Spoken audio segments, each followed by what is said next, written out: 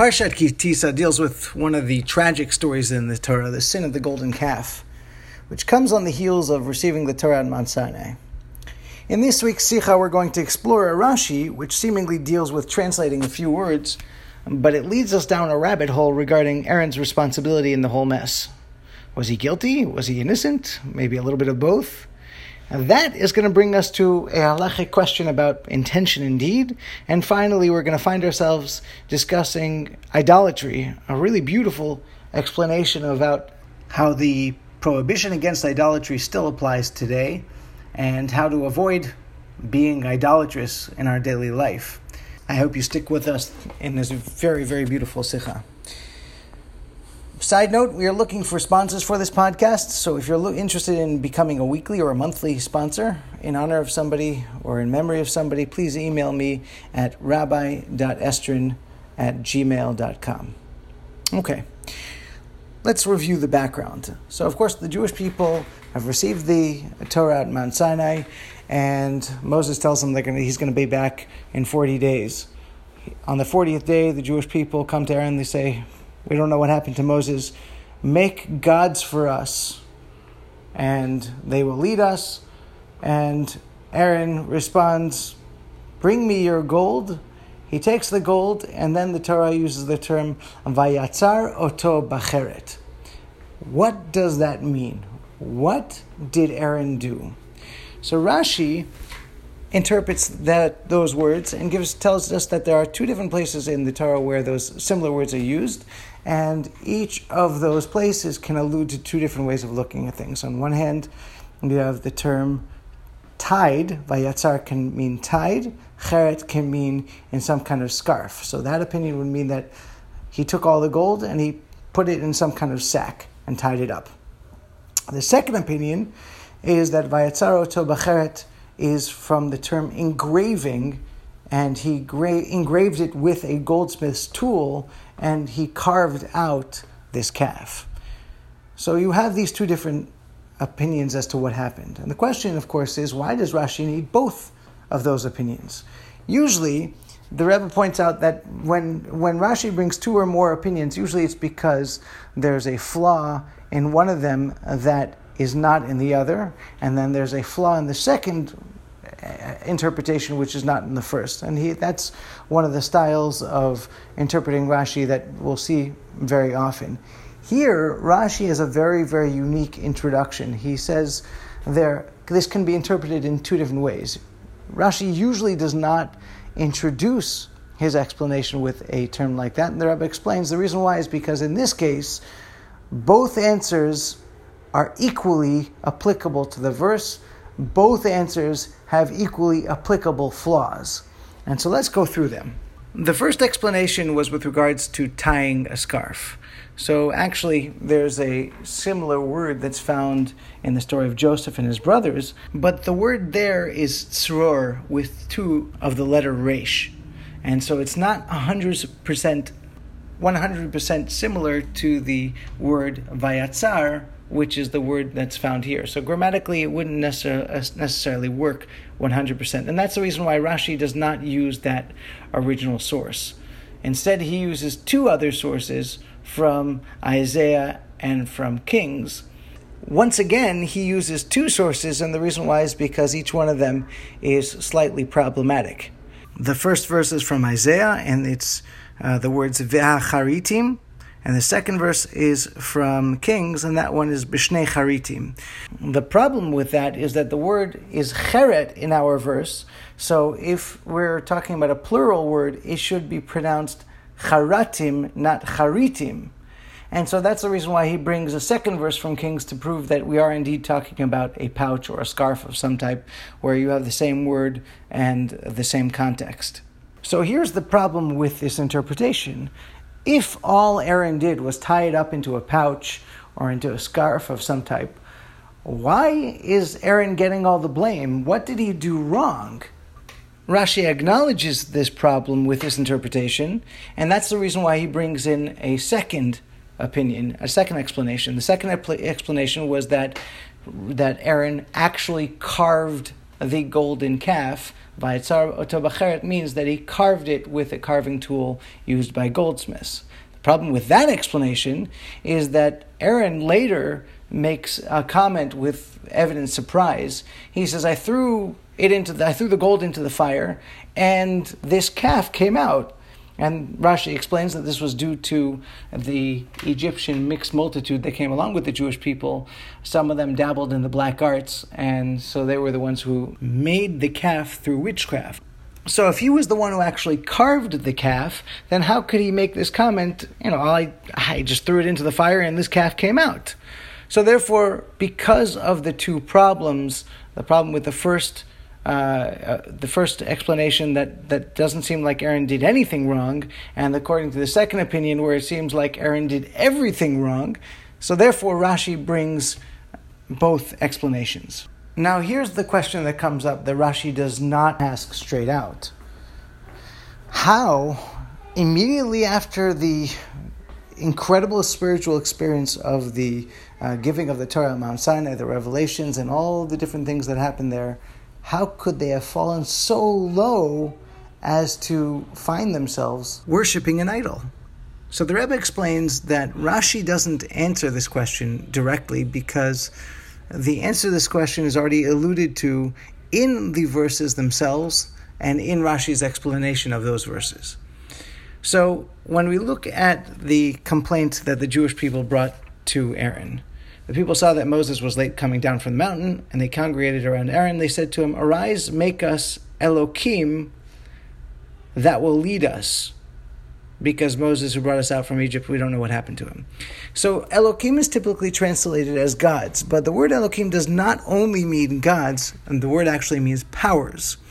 And in other places in the Torah, the word Elohim means judges or people of power. And so the Rebbe says that actually what the Jewish people were asking Aaron was that they wanted a leader or a guide of some type. In other words, they're not saying that they want to replace God, they want to replace Moses and whatever Moses had done for them as being an intermediary or a guide for them. It was only later when things got out of hand that it turned into idol worship. So what was going to be accomplished with the gold and silver? The cherubs were these statues of some type that stood in the tent of meeting, in the tabernacle. The Torah tells us that the voice of God came out from between the wings of the cherubs. Now, the cherubs had not yet been built, and in fact there was a later verse, a later command to the Jewish people, Lo tasuniti elokei chesef velokei zahav, that you shall not make gods of gold and gods of silver. And Rashi explains that doesn't actually refer to idolatry, it refers to making cherubs in the synagogues. They had not yet received this mitzvah, but this was obviously some kind of concept that they were familiar with, that there would be some kind of mechanism that would be in the tabernacle through which God would guide them. There's no question that Aaron was looking to delay their excitement, because he knew that Moses would eventually be coming down from the mountain. And so his collection of gold, which was what he was intending for, was, as he said, tomorrow will be a holiday for God. Tomorrow will be a festival for God himself, not for whatever is going to happen right now. But he was attempting to deflect whatever was going on. And that's actually what Aaron later says, I did not know that this calf would come out, even according to the second opinion, which says that he was actually involved with carving it, meaning that he did not expect this idolatrous calf, this object of idol worship, to come out from this entire experience. He thought that what he was expecting to be able to have an answer for the Jewish people to their request, to have some kind of guide, some kind of intermediary between themselves and God, and that's the reason why he did what he did. This is all slightly alluded to when Rashi quotes the verse Uktov alav becheret enosh. He's trying to explain to us that the word cheret refers to the type of tool that's used by goldsmiths in order to be able to carve the gold. The verse means write upon it with a script readable to all men. The word enosh means all man. But the name Enosh is also a reference to a biblical character, the pre-Noah character by the name of Enosh. and Enosh was the first person to serve idol worship. His reasoning behind the concept of idol worship was as follows. He thought to himself, you have the sun, the moon, the constellations, and you have all of their impact on the world, how they provide energy, nutrients to the plants, and all that. And so therefore we need to thank them for doing what God asked them to do. So the origin of idol worship was recognizing the power that's invested in nature, and therefore thanking nature as being a tool of God. The problem with that is that nature doesn't have any choice. So you can't thank nature for being its own self-entity, when in fact it's just a tool that's used by God, similar to a wood chopper who is using an axe. You don't thank the axe for chopping the wood.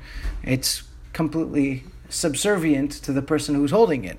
And the same held true of Moses. Moses was not being his own self-entity here. He was just being an intermediary through which God communicating to the Jewish people exactly what they should do. So the request itself that we need a guide might have been true for the moment, while the Jewish people obviously should have had the patience to be able to wait for Moses to come down from the mountain. But at the same time, it eventually, like idol worship itself, it eventually became a service to something besides for God. Eventually, it just became that much easier to forget about God in the entire equation, and that's what happened here as well. So this part of the conversation spins us off into a halachic question of whether someone's idolatrous intention can cause someone else's property to become forbidden. Aaron did not actively make the gold into idol-worshipping entity, because he only asked the Jewish people to bring him the gold, not that they give him the gold. He wanted to have nothing to do with idolatry as well, as you can tell by his entire reaction to everything. But the Talmud points out that the Jewish people's reaction points that they were retroactively interested in and accepting of idolatry. When did their retroactive intent come into fruition in terms of the actual gold and make the gold actually forbidden? Only when the golden calf was actually being worshipped, as opposed to when they made the statement, let's go worship it. In any case, we can conclude that Aaron's connection to the whole episode was purely his response to dealing with their complaints and the original problem, which was, of course, Moses' disappearance and the people's lack of a leader and guide coming from God, and he was not actively interested in idolatry at all. So what's the take-home lesson for us? So the Rebbe points out that there are 3 terms in this Rashi that can teach us about idolatry and how we need to avoid it. And it's a very beautiful explanation. The Rashi begins with Shnei Pirushim, that there are 2 explanations. Judaism, of course, includes multiplicity within itself.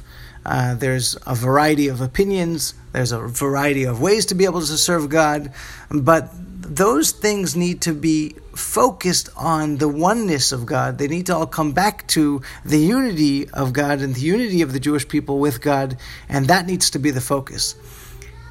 Idolatry begins with the concept of, in Rashi's words, Shnei Pirushim. There are 2 explanations. As soon as a person starts looking at the 2 explanations, the 2 ideas, as being some kind of duality, even though it's coming from the Torah and it itself is built into the Torah, that division itself is the source of idolatry.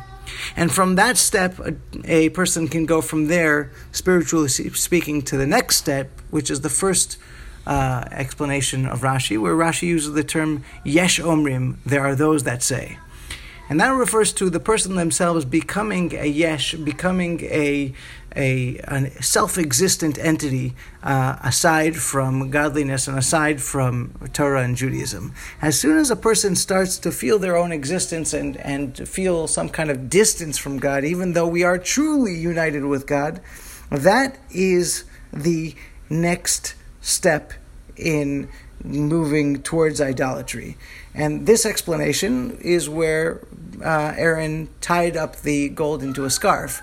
There's no idol worship actually happening, but this is the prelude to serving an idol. And finally, the second explanation, Rashi uses the terms davar acher, which means another explanation or something else. And the terms something else refers to something that's truly disconnected from God completely, and this is the interpretation, of course, that Aaron actually carved the calf himself. How did these things happen? These things happened because of, as the verse uses immediately before these words, vayit parku. And that Rashi says that it means unloading a burden. When a person looks at Judaism as a burden on themselves, and a person doesn't look at it as a zechut, as a merit, or as something that they're gaining from the relationship, and instead it becomes a burden, that's the beginning of every downfall, and that's the beginning of, God forbid, idol worship in our own lives. The antidote to that is what the Jewish women and the children were completely invested. They did not get involved with the golden calf at all. And the reason is because, the Torah tells us, is because of their faith. They had pure and absolute faith in God, in Moses, and so therefore they didn't get involved with the golden calf. And likewise, with regards to ourselves, in order to be able to avoid idolatry, we need to reach deeper into ourselves and invigorate that internal faith and belief in God and Judaism, and put our own selfish desires aside, certainly not look at Judaism as a burden, but as, of course, the great merit that it is. And through that, we will be able to serve God completely and totally with the happiness and joy that comes from living a life of purpose and meaning in a godly way.